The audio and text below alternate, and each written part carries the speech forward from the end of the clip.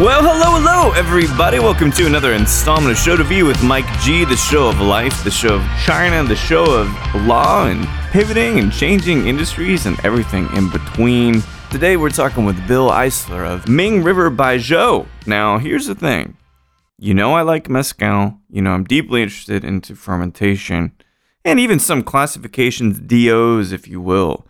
This is an incredible episode because I learned so much about fermentation, starters, aging, distillation, and everything in between. So I'm going to say this as kind of a warning, so to speak, for those of you. So if you're listening to this episode and you want a crash course, detailed, not super nerdy, but a great 101 look into Baijiu, then stay tuned because this is an incredible thing. 4 classifications of Baijiu based on aroma, not region, not states of production. It's a completely different thing.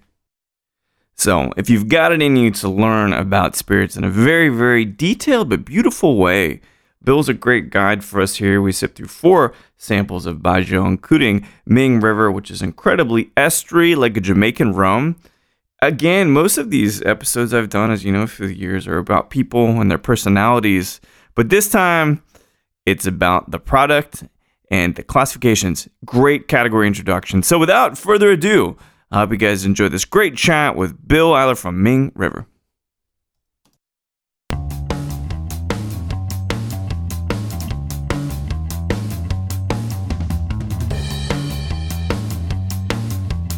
I first went there in 2000 on a study abroad program. Oh. So I was studying Chinese in college. At Columbia, right? Yeah. You know, language and history, it looked like. Yeah, okay. you know all about me. Yeah, I tried to be somewhat prepared, right? You're like the CIA. No, it's not that bad. Yeah. So I did study abroad, and then I did internships with a law firm and a couple other summers. So I originally had planned on coming back, going to law school, and having like a traditional career, if you will, working for probably a U.S. firm in China, and doing what kind of law? You know, like corporate stuff. Corporate law. Like contracts, right? Correct. Yeah. And, serving a lot of the people doing foreign direct investment into China, which was the big trend at the time, was everybody was investing in China, and they needed people to help them in China. So that was the original plan. Mm-hmm. And roughly how old were you when this was kind of unfolding? Because this is at your studies at Columbia that you do the study abroad for a couple of semesters, I guess? Summer. Okay. Summer, yeah. Which can be brutal in China, depending where you are. 95, very, very brutal in Beijing. I remember it was all centigrade, but if the temperature went up to 40 degrees centigrade, they would shut down the factories. So people always said that they were misreporting the weather, so that people would have to keep working because they didn't have AC in most of the places. Right. Yeah, it was brutal. I was like 19 then. Yeah. Oh, so super young. Now we'll get back to this because obviously your story has like many tales to it, quite serpentine. But for me, I remember relatively the moment where I became infatuated with Britain, UK, right? And it's driven a lot of my musical taste, some of the aesthetic and language and all that. But for you, China is a specific thing. Now I know it's massive, but what drew you to China? It's a funny story. So I got to travel a lot when I was young. My parents took me everywhere. Just for fun, or was it for work? Just for fun. Cool. My dad was a doctor. Yeah. I grew up in Orlando, Florida, and my dad was a doctor. My mom was a retired teacher. Oh, cool. So not for work in any way, but he liked to travel, and my mom would go along. She didn't like my grandfather loved to travel, so I guess that's where my father got it from. So, when my brother and I were kids, we got to go to Africa, Japan. Wow. I spent about a month in Europe every year. So we got to go everywhere. That's incredible, yeah. But when my parents went to China, they didn't take us. Wait, why? They said that China was not a good place for children. This was in the 80s Uh-huh. when China was a very different place than it is now. You couldn't travel as freely. You had to go on a bus. Yeah. As part of a group, you couldn't just be independent. Like when we went to Japan, we could travel everywhere by ourselves. I But you see. couldn't do that in China. And, it was Wow. much less developed than it is now, even in terms of sanitation, Yeah. what have you. So they didn't think it was a good place to bring children. So they didn't take us. Oh, I can see something happening. Yeah, and I was not happy about that. So they had my grandparents, my mother's parents, come to Orlando Uh-huh. and stay in our house and take care of my brother and me while they went to China. And after they were in China, I missed them. My grandparents managed to get them on the phone, which was kind of a big deal to have a call to people in China in Right. the mid 80s. So it probably cost quite a bit of money. Yeah. Had them on the phone and said, I really want to go. And they said, well, if you dig a hole Oh, right. through the center of the earth, you can pop out on the other side. Yeah. So being, 5 or 6 years old, okay, I can try that. So we grew up right next to a lake. Uh-huh. So the water table was very high. So it didn't get very far, but I got, a couple feet down and then hit the water table. And that was that. So I said, well, when I grow up, I'm going to go on my own. I like that because I did the same thing. But But it was nowhere near a lake and nowhere as effective, I think. I was doing it like an apartment complex or something. But that's I love that kind of mysticism about it because I think we probably grew up in roughly the same time. And Yeah. it wasn't it kind of like special and like there's the dragons and like for me aesthetically it was really, really fascinating as a kid. Yeah. And that was a reason I was kind of always had this kind of passion for that culture. But do you remember? I remember they came back and they had all of the, traditional costumes and everything, even from some of the, hill tribe minorities in the Southwest. Yeah. And I used what they brought back as a Halloween costume, and I that's kind of so got cool. into it. Yeah. Do you remember Cooking with Yen? Do you remember Yen? He was like the in the 80s.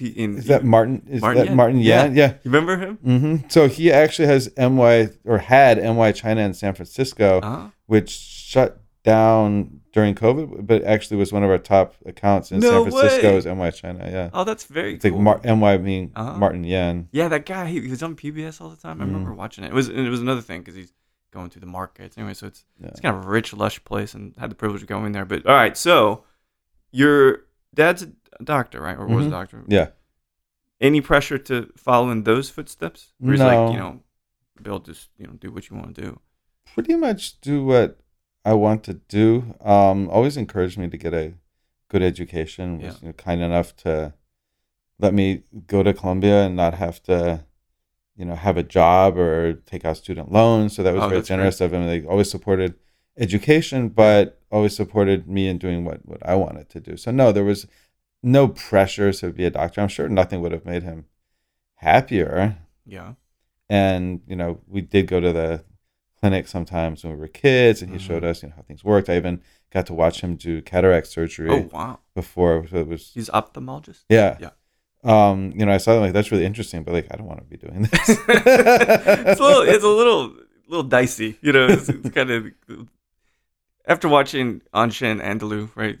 Slicing up. I've had a thing with people cutting eyes, but I get it. And so how was New York? Because I mean, since you're well traveled, I imagine you probably adapted to it pretty well. Such a worldly city, and had you been there before as a kid too? Yeah. Yeah. Okay. Yeah. So it's kind of back, like it's not that far from Florida, really. Yeah. When I went to middle school and high school in New England, went to boarding school. So I kind of wanted, right? I went to high ish. school in Connecticut and then at middle school in New Hampshire. Okay. So also in not the part of Connecticut that's right close to New York either, so quite rural, very quiet, very nice. So for college, I was like, I want to go somewhere in a big city, and Just a contrast. yeah, Man, I don't know anything about boarding schools. What is that like? that's kind of a broad question. What's Sorry, it like it was. Is it too structured? I didn't think so. Yeah. I liked it actually. Yeah. But I liked the intellectual atmosphere there versus Florida. There you go. Yeah. I was never a huge fan of Florida. Yeah. Has anybody been a fan of Florida? Somebody must. They're gaining population. Texas and Florida right now are actually gaining population. People are This is leaving. People are leaving California Yep. to come here, and they're leaving New York to go to Florida. They're leaving New York to go to Florida? Oh yeah, Oh, I didn't know that. lots of people. Like people from the city? Or Yeah. people up? No kidding. Seems like a weird kind of conflict of beliefs going Yeah. into Florida like that. I Hey. just find it that way. Hey, everything's open. No state income tax. Yeah, good point.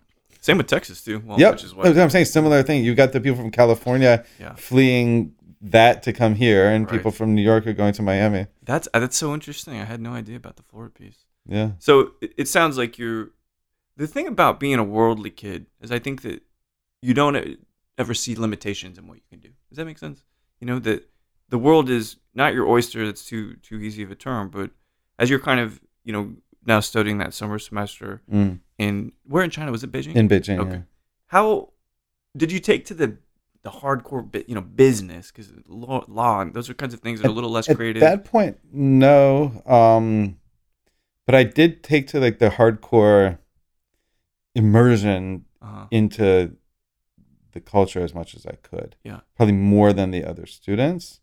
So my roommate and I would go out. Somehow we were fortunate that learning to write characters wasn't terribly difficult for us. Really? And for a lot of people, it is. Yeah. So instead of staying in the dorm studying, we would just go out and hang out with working class people and practice speaking Chinese with them. That's awesome. Man.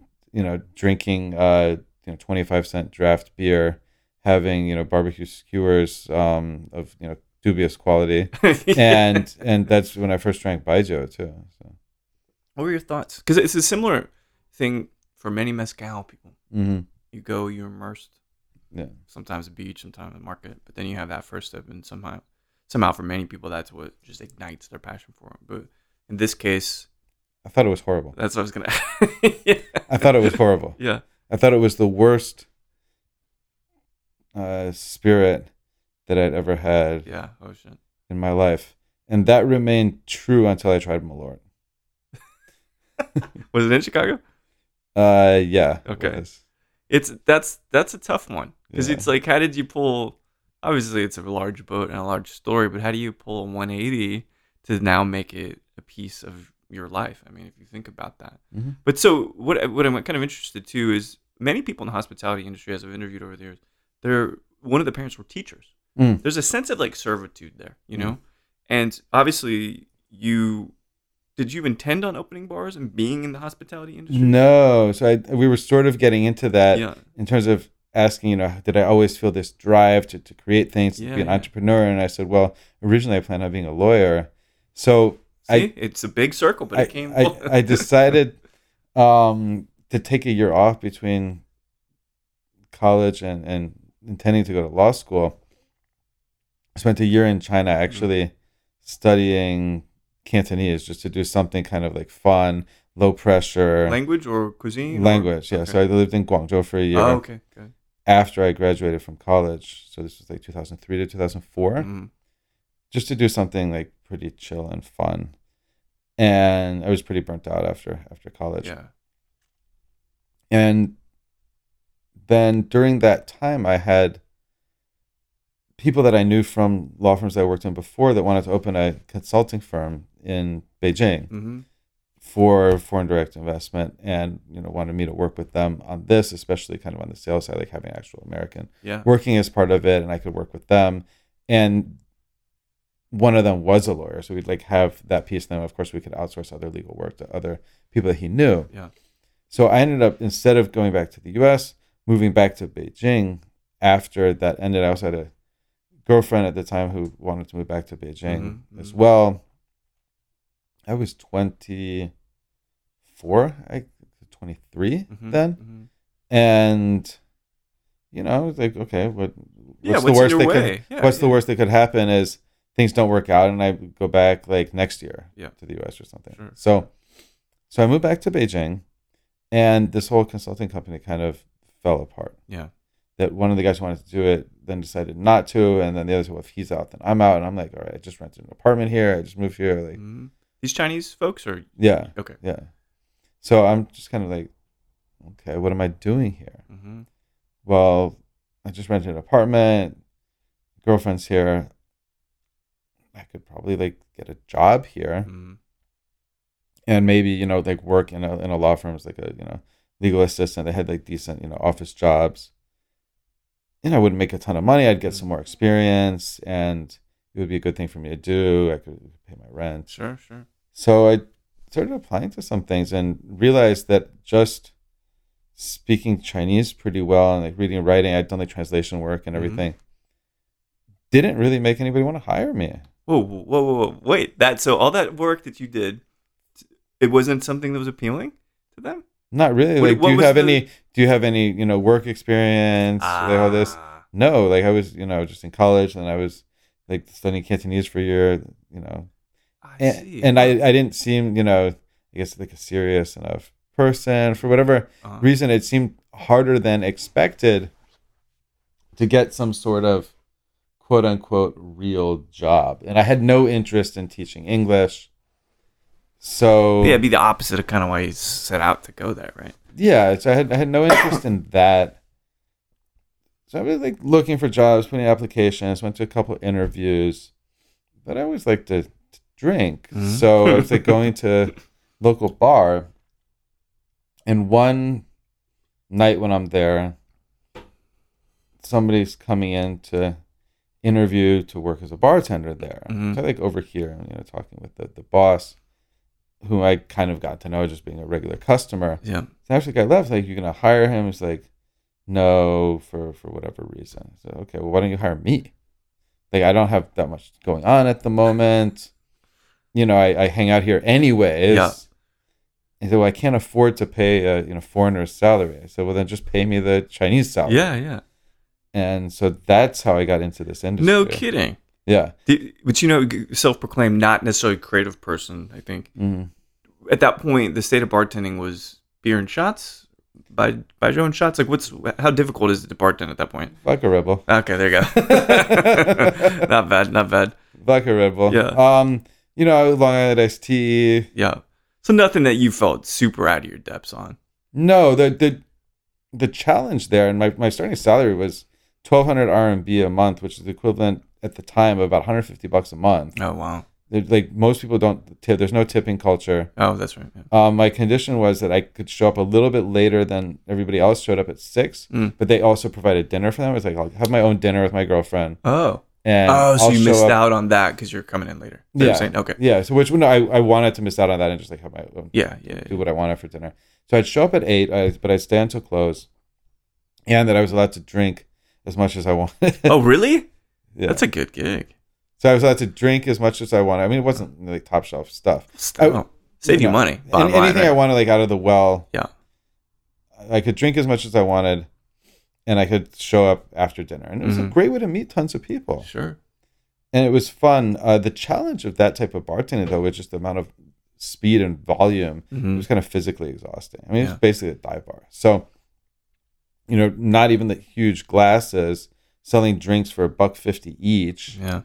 Like 10 RMB, where I'd have to learn how to hold, 4 glasses in one hand, 4 glasses in one hand, ice with the other, put the ice in them, grab the vodka bottle out of the well, throw it up to do, not even for flair, this is just because I have only one hand free, to throw it up so it does a 180 and grab it by the neck on its way down, vodka into the 4, that down, then Red Bull, all the, and then out of my left hand serve the drinks. Like, that was the type of bartending we were doing. That's cool, though. I mean, anybody have pictures of you back in that day? Yeah, I'm sure bartending and they're stuff? out there. Yeah. Yeah, I think that's really interesting because you're cutting your teeth in a whole different way. Yeah. So how that seems, though, as you said, kind of difficult on the body. And as you get older, or maybe more serious, whatever. Oh yeah, that becomes a little more difficult. So how long were you doing that? Then. No, which is totally plausible. For some months, and then the owner of that place, along with the DJ, who's a German guy who I got to know, we teamed up to open a new place, and that became Kokomo. Oh, okay. So I opened that when I was 24. Damn. As a part of that. And so, but I still worked behind the bar with a team of other bartenders. So I wasn't having to do all the hardest work, but I was also like making drinks when I had to, making sure things were running well. Yeah. I was the, like floor manager of the bar, if you will, and a part owner, and like collecting the cash. Sure. I'm going to gesture your mic here in a second, but so you have this experience with the contractual stuff, contract stuff.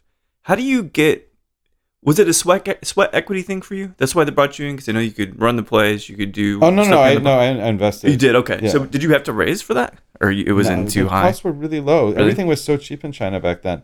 Very different from today. What was the concept of Kokomo?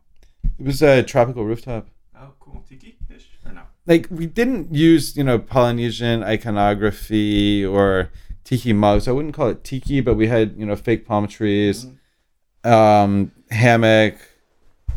It was like tropical, beachy, if you will. Did you wear a beach shirt? Sometimes.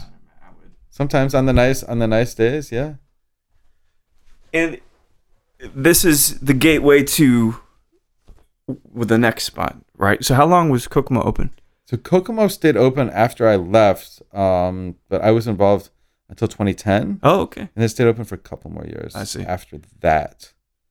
And then did you know what you needed to do next? Was it clear, like what the next step was? The next move? The next thing that I started working on was actually Black Angus beef cattle in China. So we were working with a team out of Kansas City on recreating certified Angus beef in China. So I had that idea because there was no really high quality locally produced beef. Everything was coming from Australia. I didn't know that. So having been we had food in Kokomo too. I mean, it wasn't a serious restaurant, but I had some knowledge of the food industry in China and saw an opportunity for this. So I worked on that for a few years. And around that time is when I ended up drinking a lot of baijiu. Did it improve for you? I imagine at this point quality was either better or you had changed. Or... Yeah, so I guess to get back to that and why I hated it so much at first, I still don't like that baijiu that I had. That was the $1 a bottle, super industrial. It's what a lot of people are exposed to for the first time. Red Star, I even see it in Texas. I've seen it, yeah. Yeah. So that is the baijiu of the people in Beijing. It costs $1 a bottle for the big bottle. For the small flask, it's like 30 cents. Holy shit. Wow. Okay. Yeah. So that was how I was exposed to baijiu.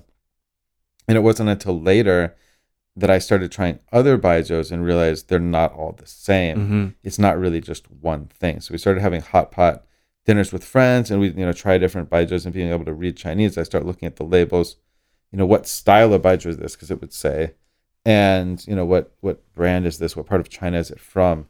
So that's when baijiu started to become differentiated for me. I see. That it wasn't just one thing. And then I started to realize, okay, I like these. I don't like those. But so this is one of the greatest parts about doing these interviews is I learned so much shit. And I've had baijiu, good, bad, and different, high proof, low proof, all of it. Yeah. Is there a different, how with like sake, you get the different kind of classifications or levels? Is there a level system to baijiu, or is it's all baijiu? That's it. There's a categorization of styles of baijiu. Stylistic, okay. Yeah, and they're actually classified by aroma category. So I actually brought 4 with me today, which are the 4 main styles that hopefully we're both gonna try. Yeah, for sure. Together, and then each distillery, in terms of like grades of baijiu, will have different marks from low end up to very high end. Yeah, including Luzhou, who makes Ming River. They have a product that's about the same grade as that Red Star that we're talking about. Different style of baijiu, but kind of on that grade. It's also about $1 Interesting a bottle. And then they also have stuff going up to $300 a bottle. So it's both the combination, and I'm making that little thinking face for those, because you aren't in the room. But so aroma, that's one classification, or aroma profiles, maybe? Is that a better way to describe it? Yeah, they just call them in Chinese xiangxing, which means like type of aroma. Okay. But when you say xiang in Chinese, it also means the whole flavor experience. As most of what we consider taste is smell to begin with. That's so I don't think it's completely inaccurate for them to talk about it that way. But it just means different styles of baijiu, and they're produced in very, very different ways. Each one is specific to a different region of China. How many roughly distilleries? Do they call them distilleries there? Okay, because there's different names around. So there's about 10,000 distillers in China now. Good Lord. There was more like 20,000 if you go some years back, but there's been some amount of consolidation. I see. That's super interesting. So it's on a basic level, and then we're gonna try this stuff because it's got my mind thinking. From my understanding, it is a spirit made from grain. Sometimes sorghum, right? Sometimes rice. Is that fair? Beans too? Is that no? Not But peas are sometimes peas. Okay, Peas are sometimes involved. Yeah. that's also fascinating. How the hell do you ferment a pea? Now this But the peas are actually going into the starter culture rather than into the mash. to basically make that yeast reproduce, I guess. Yeah. I don't know exactly what the peas do versus not using them. Yeah, there's a couple different acids. Uric acid is one that thinks that beats. Anyway, not to get too scientific, but that's okay. So that's from a general category. That's roughly what it is. Does it have any DO, denomination of origin? No. Okay. So, good question. Each of these styles of baijiu originated in a different part of China, Okay. and they originated in different places based on the climate and the ingredients that are available in those places, and then also developed to pair with the regional cuisines, which is traditionally how baijiu is consumed. Yes. That was what I was told. Is that you always eat it with food when I was out there. Exactly. So food first to develop the profile, or the profile exists and food complements. Does that make sense? So baijiu profile crafted first, then the cuisine in that area kind of matches, or is it opposite? I think at the same time. I see. Okay. But for the last 700 or 800 years, but baijiu's only been around for 700 or 800 years. Total. Okay. Whereas Chinese food has been around much longer, but not exactly in the way that we know it now. For example, Sichuan, where Ming River is from, which is the largest baijiu producing province in China. Okay. So about 2/3 of all the baijiu in China is coming from Sichuan. I see. Okay. And I will get back to the sure. in a second. So most of the baijiu in China is coming from Sichuan. Okay. And most of the baijiu in China is this strong aroma or Sichuan style baijiu. So that's the name of the class is Sichuan? The class actually technically called strong aroma. Okay. Nongxiang. The translations are sometimes Sure. unfortunate. Strong aroma doesn't sound so appetizing. But Nongxiang also means like thick fragrance. It would be another way you could translate it. Because that's that higher ester style of baijiu. Cool. So that's the majority of baijiu in China, and most of it's coming from Sichuan. But there are strong aroma baijius produced outside of Sichuan. They can still be called strong aroma. Okay. And there are also other styles of baijiu produced inside Sichuan that are not of that strong style. So it's mostly overlapping. But there's no deal where it has to be made in a certain place to be called a certain thing. I see. There is a requirement for strong aroma baijiu to have a specific ester count. I was going to ask. In parts per million, where if it doesn't reach that, you cannot call it strong aroma baijiu. So that exists. But it could be produced in Shanghai. And meet the, so we both, DOs are kind of complicated in this particular case. I think that's kind of good. There probably isn't a DO. Yeah. But so because something that would be called strong aroma, you would think it would be relatively subjective based on who is judging it or classifying it. So is it a lab that dictates what it's called in the classification? Now, yes. Before, was it just a group of people, or before it was self-reporting, self-describing by the distilleries, but meaning what production process are they using? If it is this 2 to 3 month solid state underground fermentation, that's the process used to make strong aroma baijiu. Then generally what you're getting is going to be that type of product. Interesting. Yeah, and then just to come back to Sichuan, in terms of the food changing over time, a lot of people think that baijiu has been around for thousands of years. I've even seen articles which is inaccurate because there was no distillation in China until 700 or 800 years ago. That's right. There were alcohol beverages in China for 7,000 or 8,000 years, but not distilled beverages. Oh, so that's the difference. Is that distillation itself wasn't being carried out, although fermentation had been for eons. Correct. Oh, I think that's a good distinction. But one other thing is when we talk about the development of cuisine, a lot of people forget that chili peppers, which are a huge part of Sichuan cuisine, are not native to China. Where are they from? Africa? The Caribbean. The Caribbean? Caribbean and Latin America. Oh. I think maybe even what's now Venezuela is the origin, but somewhere in the Caribbean basin. Yeah. And they were brought everywhere after Christopher Columbus came to the New World. I see. So when we think about Sichuan cuisine, when you think about Indian cuisine, Thai cuisine, none of those had chili peppers until the last 500 years or less. Trade routes ultimately, right? Correct. Yeah, or empires, British Empire. Correct. Correct. Yeah, interesting. I hadn't even thought about that. Well, gin was a byproduct of that too. Mm-hmm. But sometimes we don't think about it. And I actually can't. You having lived in China, a lot of experience there. I couldn't imagine the cuisine not having chilies. Yeah, but it didn't. That's so strange. They did have these Sichuan peppercorns, which are native, and they even used like certain types of one of the historians at the distillery was telling me, because I was asking him about this specific thing. A certain type of river fish that when dried would be like kind of naturally spicy that they would, grind up and incorporate. Wow. So, and they did use a lot of ginger. Other kinds of peppery so they had things. other things, but they didn't have the actual chili peppers. That's fascinating. Yeah. So in terms of like how things evolve, I think people forget that stuff has evolved a lot in pretty recent history, right? Compared to the history of China being thousands of years. That baijiu has only been around 700 or 800 years. Chili peppers have only been around 500 years or less there. Yeah, that's I sometimes like we think that mezcal has been around forever, right? Mm-hmm. And there's still no solid proof for the purposes of alcohol consumption that distillation occurred pre-Spanish occupation, and then that's less than 500 years too. And it's really strange. I think we put a lot of romance around these things. We think that they're just millennia. Interesting thing with mezcal is I hear they talk about like Chinese style stills. In the Filipino, yeah, they came from the Philippines, exactly. In Michoacan and Puebla. Mm-hmm. Yeah, it came to the Philippines from China. These styles still came to China from the Mongols.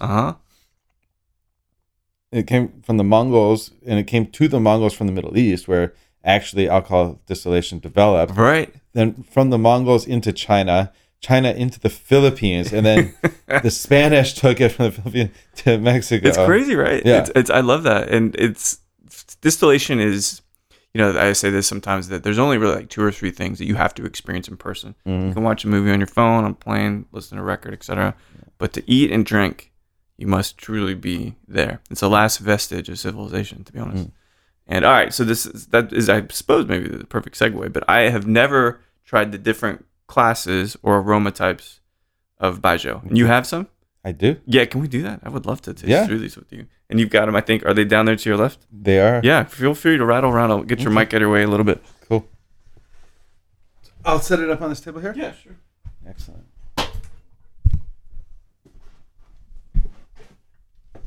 Yeah, so what I have here today are the 4 basic categories. There are 12 recognized styles of baijiu. Okay. The other 8 are either combinations or derivatives of the 4 basic styles. And the 4 basic styles on their own are covering probably 95% of the baijiu that's out there. So the vast majority, strong aroma alone is about 2/3 of all the baijiu that's out there. What's the rarest category in terms of market appeal, maybe, or just market share? That might be hard to say. I see. Yeah, I'm just curious because I would expect it to be the most esoteric flavor wise. Not necessarily. Like there's one Laobaigan, which is really just like a light aroma baijiu, but bottled at a much higher proof. I see. I don't think it has a huge market, and it's pretty much just one brand doing it. There's also Xifeng, literally Western Phoenix. That's pretty much just one brand doing it. And it's kind of like a combination of light aroma and strong aroma. It's quite nice. I see. And it doesn't have a huge market. It's like, everybody knows it. It's not tiny. It's probably bigger than that super high proof one. Yeah. But I wouldn't call it incredibly esoteric. It's just falling somewhere, in between a couple of the other categories. Yeah. Okay. Fascinating. So I imagine you go light to heavy. Is that how you prefer to taste these? Yes. Okay. But not necessarily lighter on alcohol to more alcohol. Right. So flavor profile light to heavy. I see. Okay. Well, there's 4 of these. Are beautiful. Yeah. So we're going to start up here with the rice aroma baijiu. I have some little cards you can look at from drinkbaijiu.com, which is actually our educational platform. I encourage everybody to go check it out. There's information about all kinds of baijiu there, not just Ming River. Yeah, cool. Yeah. So that's nice. And here's a little map of China, so you can see the regions where these different styles of baijiu originate. So 4 main regions in this case. Yes. Cool. But when we're talking about this DO and how baijiu doesn't have to be made in a specific region to be called a style, the first one that we're going to try, the rice aroma baijiu, is actually made here in the United States. Whoa! So this is going to be the only baijiu made from start to finish in the U.S. There are some others where people are producing in China with a partner distillery and shipping in bulk to the U.S. The bottle here, yeah. Well, in some cases, even processing here with activated charcoal filtering to strip out some of those esters and to make it, quote unquote, more palatable for a Western audience. Right. But they're not distilled in the U.S. I see. This Vin is the only baijiu distilled in the U.S. Where are these guys located? They're in Wilsonville, Oregon. Oh, or yeah, I wouldn't be surprised it'd be in Oregon, right? And they are actually an ethnically Chinese family from northern Vietnam who came to this country as refugees. Amazing. They have a 7th generation family recipe for making rice-based baijiu. That's incredible. Yeah. So rice aroma baijiu originates in Guangxi, which is right along the border with Vietnam. Okay. It's a rice-growing region. Mm-hmm. And it, in some ways, is going to be the easiest baijiu for the uninitiated. I see. So most baijius are single pot distilled. Okay. This is, I have glasses. Whichever you want to do. Oh, well, let's use the baijiu glasses. Yeah, okay. Or at least for you, I can use the other. Oh, no, that's, yeah. So most baijius are single pot distilled. This is triple distilled. 3 times pots or plate? 3 times pot in this case. Okay. There are some rice aroma baijius that use column stills. I see. Which is not acceptable for other styles. There are some like low-end baijius calling themselves other styles that are using more industrial processes, but it's not traditional. It's not really acceptable. Legally, can you do it? Legally, you can, but legally you can't use liquid state fermentation without labeling the bottle as such. I see. And there's been some scandals about this, actually, where people were using liquid fermentation, which is much faster, much more efficient for those low-end products, and calling the product baijiu. They have to actually say it's like liquid fermentation baijiu now. They have to put a disclaimer on the bottle. That's also in the last couple of years this has changed. Yeah, well, I get questions again. So you said this is going to be a nice one-on-one class for me, and hopefully everybody checking in here. So this is Vin, made from California brown rice. There's some information on the card as well on both sides. California brown rice, and then triple pot distilled. Okay. So think of this almost like a distilled sake. That's what it's. Yeah, there's that kind of what I'd consider, in a positive way, vinegar, lemon, rind kind of note on it. Very crisp, but also certainly acidic. It smells new. And it's definitely going to be the most neutral of everything that we're having. In many ways, it's much like a rice-based shochu, a Japanese shochu, especially if you have a somewhat higher proof one. Not very different, not very strange, not very difficult. No, it's not. It's mellow. You know, you get a little bit of the huskiness from the brown. Not that they're using the husk, but well, actually, you have. It's brown rice. There's a bit of that, which is nice. Yeah, it's a little drier than most rice aroma baijius you would get in China. Most of them in China are either white rice or sticky rice. White rice being a little bit sweeter than this, and the sticky rice being even sweeter than that. Yeah, it's nice. Very, super easy. White wine-esque in terms of how light it is. You know, very refreshing. And so although this is made in Oregon, do you suspect at some point it will become a problem with what could be a DO in China with baijiu being made in the States? So here's the funny thing. Baijiu is not even a recognized category by the TTB right now. Right, yeah. We have to put spirits distilled from grain on our bottles of Ming River because the word baijiu carries no meaning. You can put whatever you want in a bottle and call it baijiu as long as you have another descriptor that says what's actually in there. There's a similar battle going on with Sotol right now, so that's why I kind of asked. Yeah, but the crazy thing with baijiu is it's the largest spirits category in the world. It's not recognized by the TTB. Sotol's not. No, it's one of the smallest in the world, probably. Yeah, there's over 10 billion liters of baijiu produced, 10 billion with a B liters of baijiu producing consumed every year on this planet. Yeah, and the TTB doesn't recognize it. It's crazy, right? You know, to get to where the TTB would have a problem with it being called baijiu, but it's made in Oregon, they first need to have some definition of what a baijiu is. That's right. Yeah, they just don't have. It's not resonating with them. Yeah. You know, you mentioned liquid fermentation, which to me is like fermentation, but this would then suggest that there is a solid fermentation, or Yes. to get. And most baijiu, with the partial exception of rice aroma baijiu, which we just had, where they're making something like a rice porridge that's fermented. Okay, So it's not fully solid. I see. All of the rest is completely solid state fermentation, where they are steaming the grain. Uh-huh. So they're adding moisture content to the grain Okay, and starting to break it down, soften it Sure. a little bit Yeah. through the steaming. And then it's fermented in solid state. Like And a it's lump or distilled in something. solid state. I don't even understand. All right, so I'll show you some pictures. yeah, after we'll have to we see finish. because but there's no addition of water, or there is still addition of The water. additional water comes through the steaming. I see. So all the moisture content gets into it through the steaming process. That's insane. And then the starter culture, the chu, which contains both molds that turn starches into sugars and yeast that turn sugars into alcohol. Chu actually is the same Chinese character as koji is in I was gonna say, Japanese. yeah. But koji is usually in Japan referring more to the molds, and then yeast is added separately at a second stage. But in China, it doesn't work that way. There's yeast and mold together in the chu. Oh, that's fascinating. So that's pulverized and added to the solid mash, mixed with it, and then depending on the style of baijiu, fermented in different ways for different amounts of time. We'll get into that loosely. It's actually a highly trained position to load the still. You have to train for 5 years to have that job. Wow. And you're mixing the grain with rice husks, which are just a filler to make the mash more porous. I see. Okay. So that steam can pass through it more easily. Okay. And you're heating it from the bottom with steam. And as it's heated, the alcohol vapors will rise faster than water vapors. Yep. That part is the same. Yep.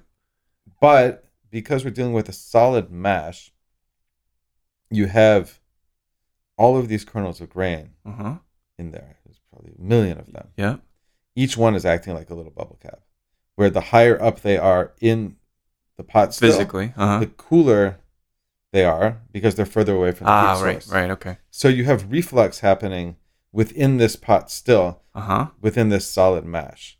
So you have this 3.5% alcohol by weight mash that's producing on average a 67% ABV distillate coming out from a single pot distillation. Oh, because of the way that the grain is not stacked is probably the wrong word, placed. And so to your point, you've got things pushing harder because of more heat on the bottom and less on top. And they're both it's actually rectifying the alcohol based on where it is on the actual pile of the grain. Yeah.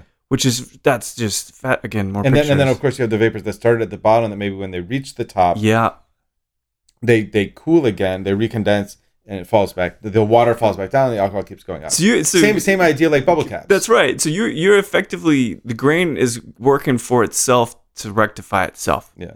It's its own barrier. That is fucking fascinating. I've never heard that ever. So you have all this reflux happening. It took us a while to understand this as well. And finally, we had to speak with the master distiller because most of the people we deal with at Lu Zhao Jiao are not the production people. Yeah. And they're like, well, we don't know. It comes out at 67%. And we're like, well, how can that work? It's a 3.5%, alcohol by weight mash. Like, well, it always has. So you complete pot still, which would mean, I would think, that through the duration of the run, however long that takes, there will About be 2 hours. That's not too long, actually. That there will be varying alcohol levels through minute 20, minute 40. That's correct. And they do cut the heads and the tails. Got it. Okay, so they do actually cut. Okay. They cut the heads and the tails, and then the heads are usually tossed. The tails they usually save, and they'll actually put them into the next mash. This is all specific to strong aroma baijiu. Yeah, okay. Cutting the heads and the tails, they do everywhere, but adding it back to the mash is going to be specific to strong aroma baijiu as well. Yeah. And that production cycle where they're doing a continuous mash. Yeah, that's But we'll get to that in a second. We have something to drink before we let's try this second so we're going to try the piece. second one, which is Light aroma. Jinmen Gaoliang, exactly. Okay. Light aroma. Oh, 58 ABV. Wow. Yeah, so light aroma does not mean light alcohol. It's going to be the highest ABV of them all. Second most popular baijiu style. That's correct. Originated in northern China. So Jinmen is actually an island off the coast of southeast China, currently controlled by the government based in Taiwan. And Jinmen Gaoliang is the most popular baijiu in Taiwan, but it's not a Taiwanese style baijiu. It's a northern Chinese style baijiu, much drier climate. Sorghum based. All the rest that we're having today are going to be sorghum based. But because it's a dry climate, they have to do a relatively short fermentation. Dry. Is it cold there as well? It does get cold. Okay. Yeah, okay. It does get cold. And a shorter and enclosed fermentation so the mash doesn't dry out. Enclosed as in what kind of material? Clay or so wood? In this case, traditionally clay jars. Yeah. Jeez. About maybe half as tall as we are. I see. Okay. But then they also do pit fermentation of this style of baijiu in brick, stone, or concrete pits. I see. Okay. Not like they mud do pits in like Durango. Okay. So you can do it that way as well. A neutral surface, 2 to 3 week solid state fermentation, and then single pot distilled. Mm-hmm. The mash is then re-fermented and redistilled once. There's always a lot of residual sugars, starches and sugars. Right, yeah. With the solid state fermentation, it's quite chemically inefficient. So you have a bit of residual starch and sugar. Okay. So they'll add more of that to that starter culture to the mash after it's coming out of the still, and once it's cooled, they'll add more starter culture, re-ferment it, and then distill it again. Wow. And then the mash is done. It's fed to pigs. It's actually a pretty good animal feed. Yeah. Distillers' grains. That's incredible. Yeah. Yeah, this is blowing my mind because... One other thing to note is that while a lot of people describe baijiu as Chinese moonshine, all of these are aged spirits.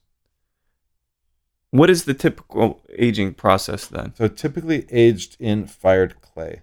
Fired clay. So not sealed clay. Or in other words, it's semi-porous. It's semi-porous, okay. Semi-porous. So you do want some interaction with air. Mm-hmm. There's typically an angel share, depending on where you're aging it, typically an angel share of about 0.8% a year. Okay. So much less than you have in whiskey and scotch. Barrel. Yeah. And then, of course, with rum, you'd have even more. If it's like in a Caribbean, a very hot climate, you could be losing 10% a year, just depending where it is. But typically they want it in relatively cool, humidity controlled places with not super fast evaporation. Mm-hmm. And then it is much better sealed than in a wooden barrel. But you do have some angel share.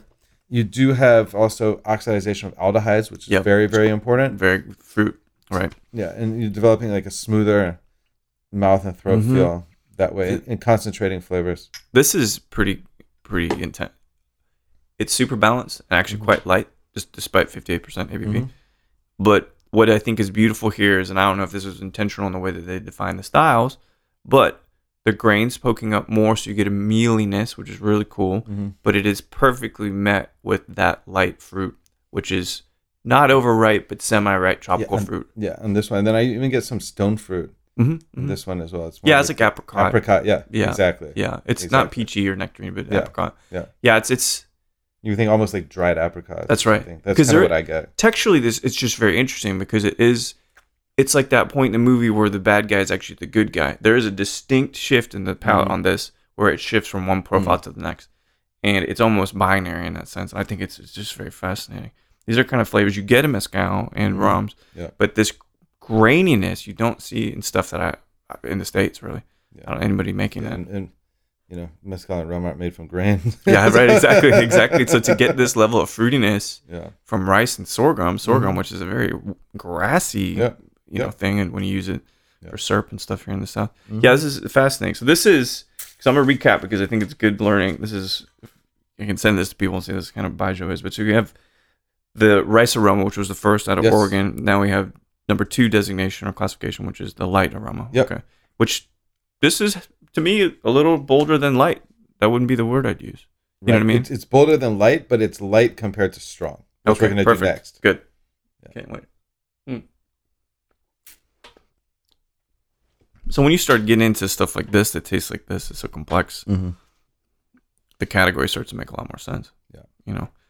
And so as we kind of venture into number 3, when did you conceive the idea of Ming River? Because you're having your experiences, you've got some bars. I know that there were a lot of distilleries that reached out to you because of Capital Spirits. Yeah, so that's exactly how it came to be.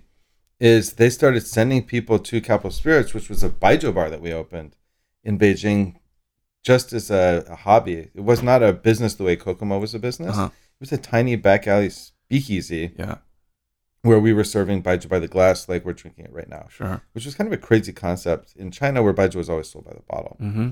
And we did baijiu cocktails for people that weren't ready to drink spirits straight. Mm. It was just for fun. And everybody said we were crazy. How could you serve baijiu without food? Yeah. How could you, and we had peanuts, but that's it. Sure. How could you put baijiu in a cocktail? That's right. That's 'Cause kind of what I get. Texturally, it's just very interesting because it's like that point in the movie where the bad guy is actually the good guy. There is a distinct shift in the palette on this, where it shifts from one profile to the next, and it's almost binary in that sense. I think it's just very fascinating. These are kind of flavors you get in mezcal and rums, but this graininess you don't see in stuff that in the States really.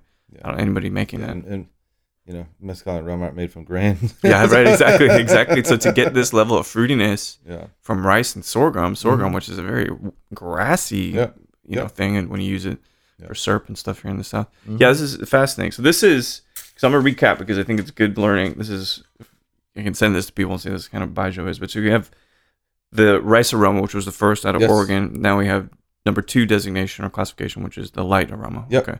Which this is, to me, a little bolder than light. That wouldn't be the word I'd use. You know what I mean? It's bolder than light, but it's light compared to strong. Which we're going to do next. Good. Okay, wait. So when you start getting into stuff like this that tastes like this, it's so complex, the category starts to make a lot more sense. Yeah. You know? And so as we kind of venture into number 3, when did you conceive the idea of Ming River? Because you're having your experiences, you've got some bars. I know that there were a lot of distilleries that reached out to you because of Capital Spirits. Yeah, so that's exactly how it came to be. Is they started sending people to Capital Spirits, which was a baijiu bar that we opened in Beijing, just as a hobby. It was not a business the way Kokomo was a business. It was a tiny back alley speakeasy. Yeah.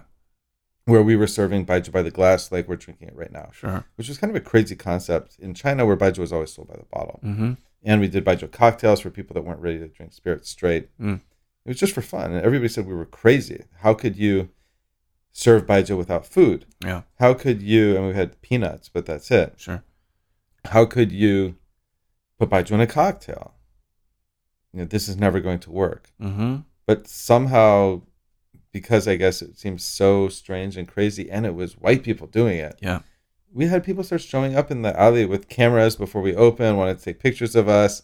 And then we ended up in a bunch of local media. Yeah. Wow. And then people from distilleries started showing up and saying, you guys seem to have found a way to connect with demographics that we thought could never drink baijiu.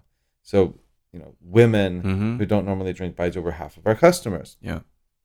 Younger urban Chinese were, you know, it was all young and urban, and about half of our customers were Chinese. And the other half were non-Chinese people. Wow. And they thought Westerners would never drink baijiu. But they come to Capital Spirits, they'll even line up outside. Wow. These guys are onto something.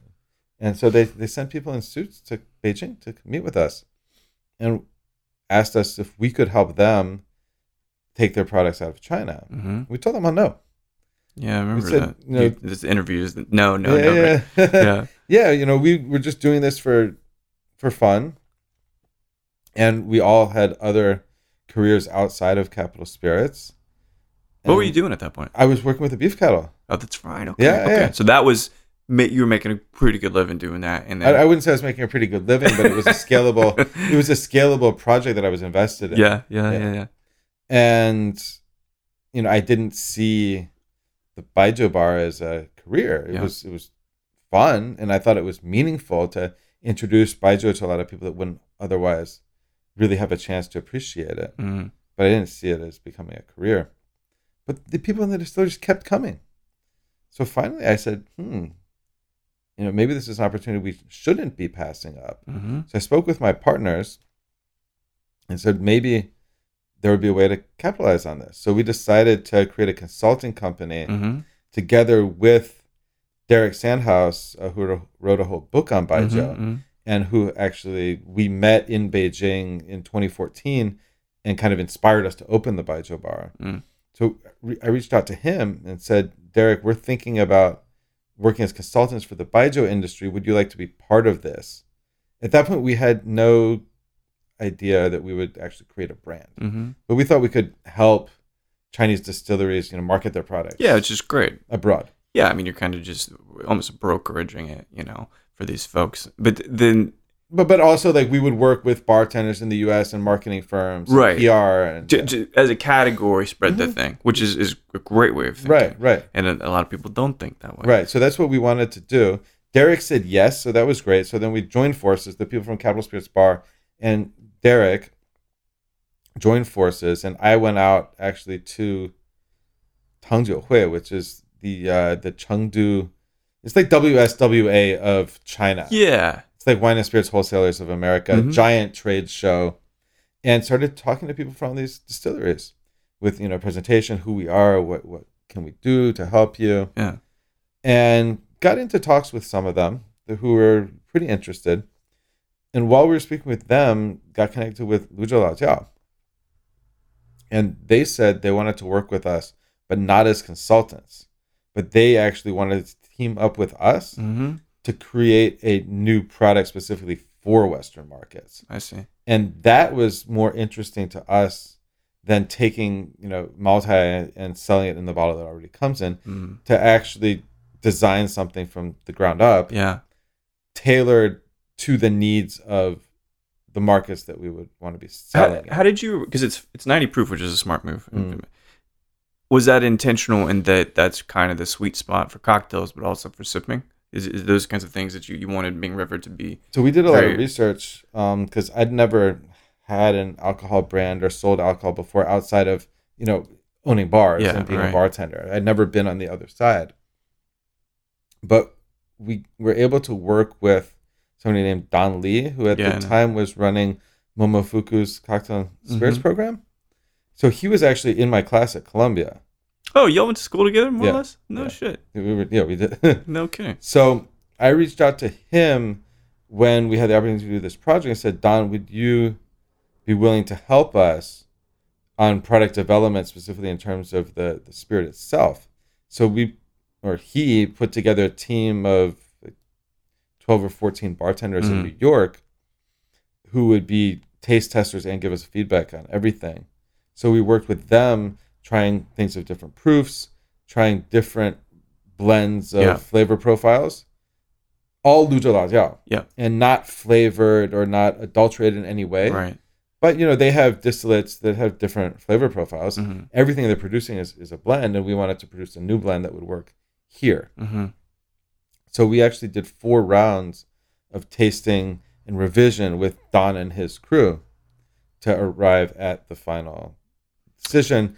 And that ended up, being, 45% ABV and having this flavor profile. And then also the price point that we did quite a bit of market research that we didn't want it to go over $25 a bottle wholesale. Yeah, it's smart. And $35 retail. The bottle's beautiful. Y'all did a custom mold for that, right? We did. Yep. We were very fortunate to work with an excellent packaging designer out of Manchester in the UK. Oh, you nice. said you like Britain, so I know. It's a British packaging designer. Which one is it? It's Chris Edmonds from United Creatives. Yeah, I've heard of this. Yeah, there's some similar folks in the industry that have used them. Yeah, it's nice, man. It's very, very. So I actually took him to China and brought him to the distillery and to the distilleries museum where he could look at all their historical packaging, and then also to the Jinshan Museum in Chengdu where they have all sorts of archaeological relics. Yeah. So to give him some inspiration.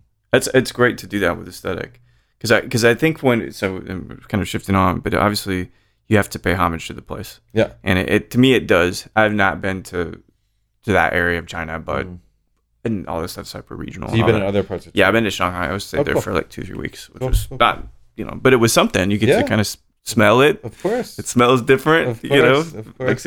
But we've got 2 more categories, and for the 4th one, I've got a question for you, which I'll ask you, and then that'll be kind of how we wrap this thing. But so number 3 is the strong aroma, which you've alluded to a lot. And that is our product. So this is Ming River. This is the juice that Don helped develop with his team, and it's coming out of the bottle that we were just talking about, although it's in one of these little taster bottles now, but it's the same stuff. Oh, good. So this is a beautiful transition.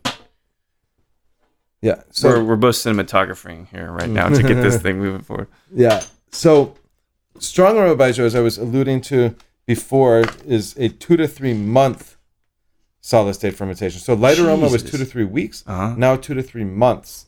And rather than being in clay jars or in brick, stone, or concrete pits, it's in mud pits. And they're allowing yeast molds and bacteria to grow on the walls of the pits over years, decades, or in the case of Luzha, even centuries. So they have 4 of these fermentation pits that have been in continuous use since the year 1573, so for over 400 years. That's fascinating. And when we're talking about adding some of the tails back into the mash and how it's a continuous mash, what that means is each production cycle, each 2 to 3 months, they're only adding 20 or 30% new grain. And the other 70 or 80% is reused from before. God only knows how. So it's like a sour mash where the majority of the mash is the sour part. Yeah, that's somewhere in there is the mother. You know, what does it smell like in one of those fermenters? It smells kind of like a brewery. Okay. Yeah. So not as funky as I'm imagining it. Kind of musky. No, yeah, kind of musky, kind of sweet. And, yeah, when I was talking about the silage and what we fed the cows, it smells kind of like that. Okay, so, I see. Yeah. It's very grainy. That makes sense. Yeah. Yeah, this is I'm excited because if I remember correctly, this has some even heightened ester qualities to it. Oh, well, compared to the light aroma, absolutely. Yeah. So if this doesn't hit go. the required parts per million, I can't pull the number out of my head at the moment. Yeah, sure. For ester count, then it can't be called a strong aroma baijiu, then it just becomes a light aroma or something else. Wow. So yeah, it has to be. This, and I'll go back to this, and now this would be the identifying aroma, I think, for me to understand this classification, but it is absolutely that white gummy bear, the Haribo white one. That's it. And not that there's not more depth of flavor than that, but that it's just that super crazy oceany tropical smell, And who would have freaking thought that just making it funkier and moldier, more or less, would give you more beautiful notes like this? It's kind of unbelievable. Yeah, a huge part of that is coming from the specific yeasts and molds that are in that chew. So that's the one place in the distillery that I can't get into. My boss can't even get into. Is what they call the chew room, where they're propagating that starter culture. That's the secret sauce. Yeah, and that has a huge effect on flavor. Oh, this is interesting. I get this one note in Campbellton Scotch is a lot. There is a mushroom, farmy, straw, umami flavor at the end. Not a flavor that you see in spirits very much, but you're gonna see a lot of in the next one. Okay, perfect. Because I remember the you're first just time getting a little bit here. I can see the progression with these flavors as they're kind of lurking out, But I remember eating a century egg when I was there, and I was like, okay, well, this is a new part of the flavor that I have not experienced before, and that's kind of what's coming through. Slight ammonia, just a touch of it. Just a touch. So before we try this last one, I got my ending question for all the interviews, but. Does this stuff, will it ever touch a barrel? I wouldn't suggest that it does, but is that something that It has. It has. It has. So there have been experimental baijius, including one that's done through another joint venture with Luzha Lajiao. That is barrel-aged strong aroma baijiu. It's called Longhui. How is it? I personally don't like it. Is that a happy marriage between oak and baijiu? Personally don't like it. The reason being that I find strong aroma baijiu has so much flavor and aroma and complexity already. Yeah. It doesn't need the oak. Yeah. And I feel like it then has something else going on, but it's not really a marriage. It's kind of going in two directions right at the same time. However, I had tried one other experimental baijiu, which was a light aroma baijiu. Of the style, the second one, although this was actually from Shanxi, where the style originated. This is Fenjiu, which is the original North China light aroma baijiu. And it was aged in ex-Chardonnay barrels by Grace Vineyards, which is actually a French-invested winery there. That's probably one of the best wineries in China. And I thought that was really nice. Interesting. But in this case, you were using much lighter aroma baijiu. Mm-hmm. So it was not as estery, it was not as funky to begin with. More neutral. It's not a neutral spirit, but much more neutral. It's cleaner. I mean, Yeah. you know, it's the only thing I think that could even potentially work is something really, really musky, like a Sauterne or a PX, that maybe could allow the fruit, but wrestle with that kind of dark mushroom umami cakey flavor.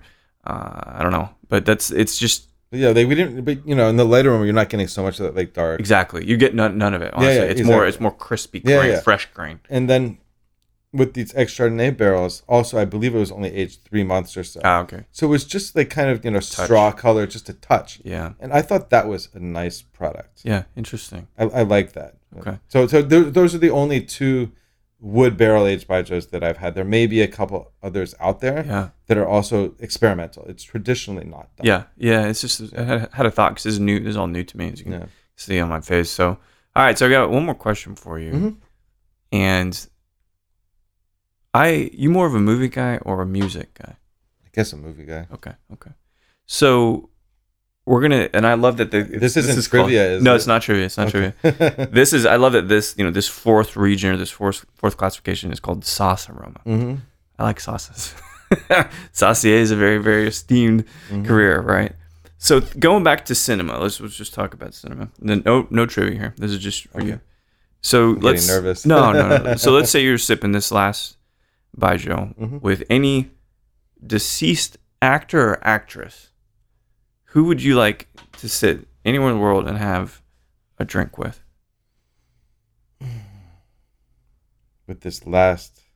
Yeah. It could be this last mark. It could be Ming River. It doesn't matter. It's just the conversation, the cocktails. Who would you like to hang out with? Ernest Hemingway. Oh, yeah. You think he drank baijiu?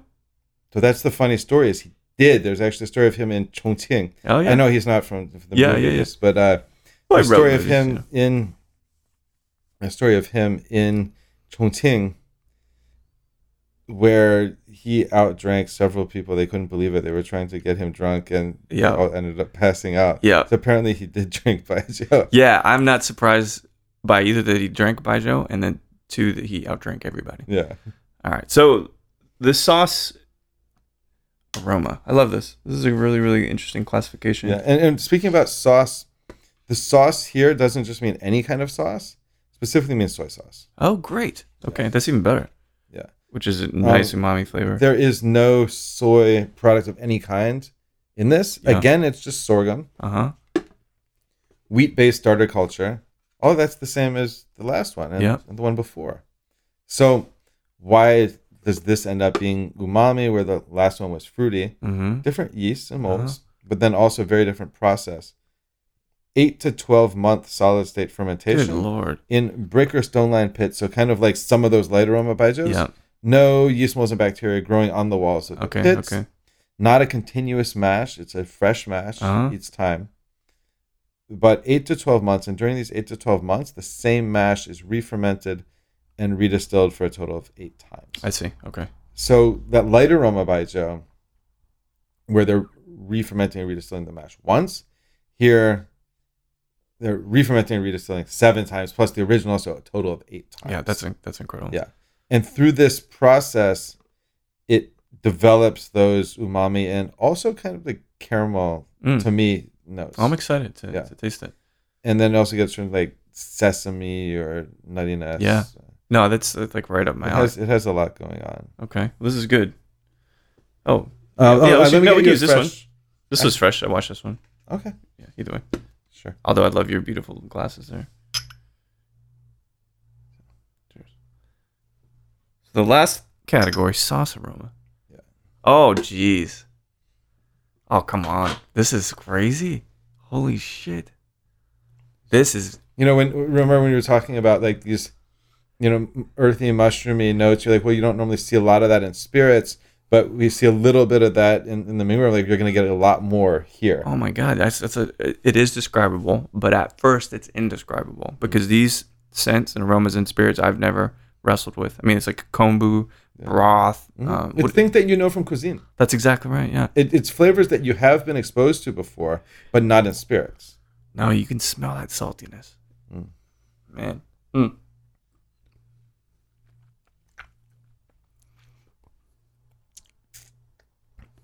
You know those dry sesame crackers? Mm-hmm. Yeah. It's very much like that. Not mealy, but if they were just dipped in soy sauce, and then there's a pinch of the alcohol fuminess, like a cooking wine. This is ridiculous, man. I don't have anything. Oh, and then you're talking about the caramel notes. Mm-hmm. It almost tastes like Oloroso sherry finish, and how those umami notes, those mushroom notes, dried grapes and stuff. This is fascinating. Yeah. Fascinating. It's fun stuff. This is crazy. You ever going to venture into the other categories? So not outside of our educational efforts. I see. Simply because Luzhou Laojiao, like most distilleries in China, not all but most, is very focused on one style of baijiu. So Luzhou Laojiao is actually the originator of the Sichuan style of baijiu. When I said they've been producing for over 400 years, they don't make other styles of baijiu. We have an exclusive partnership with them. So while we may develop, a more reserved version of Ming River, it would still be a strong aroma. Okay, got it. This, again, you got me perplexed. I love this. I love when this happens. It's like there's this thing with Krusty the Clown on The Simpsons. I use this all the time. He says, I can't get high on anything, so I just start sniffing moon rocks. Right? So it's like this is beyond crazy, but balanced and delicious. So I appreciate, one, the education and the knowledge and you sharing. Of course. This is fucking fascinating to me. And I know exactly the people that will want to know this information too, which is really cool. But so you're in Texas. How's the rest of the visit look here in Austin? We'll have to find out. But I'm certainly looking forward to tonight. I have to say, just to give a shout out, that the last time I was here, and Ming River is in there at Tiki Tatsuya. Oh, brilliant. I thought it was one of the best tiki bars anywhere that I've been to. 100%. So I'm really looking forward to getting back. Yeah, it's a great spot. Mike and the team over there do a really good job. Well, Bill, it's been a pleasure learning, man. Thanks for having me. Yeah, it's absolutely astonishing stuff. We'll sip a bit more, and I want to see some more pictures, but hopefully I'll see you soon, yeah? Cheers. Absolutely. Thank you.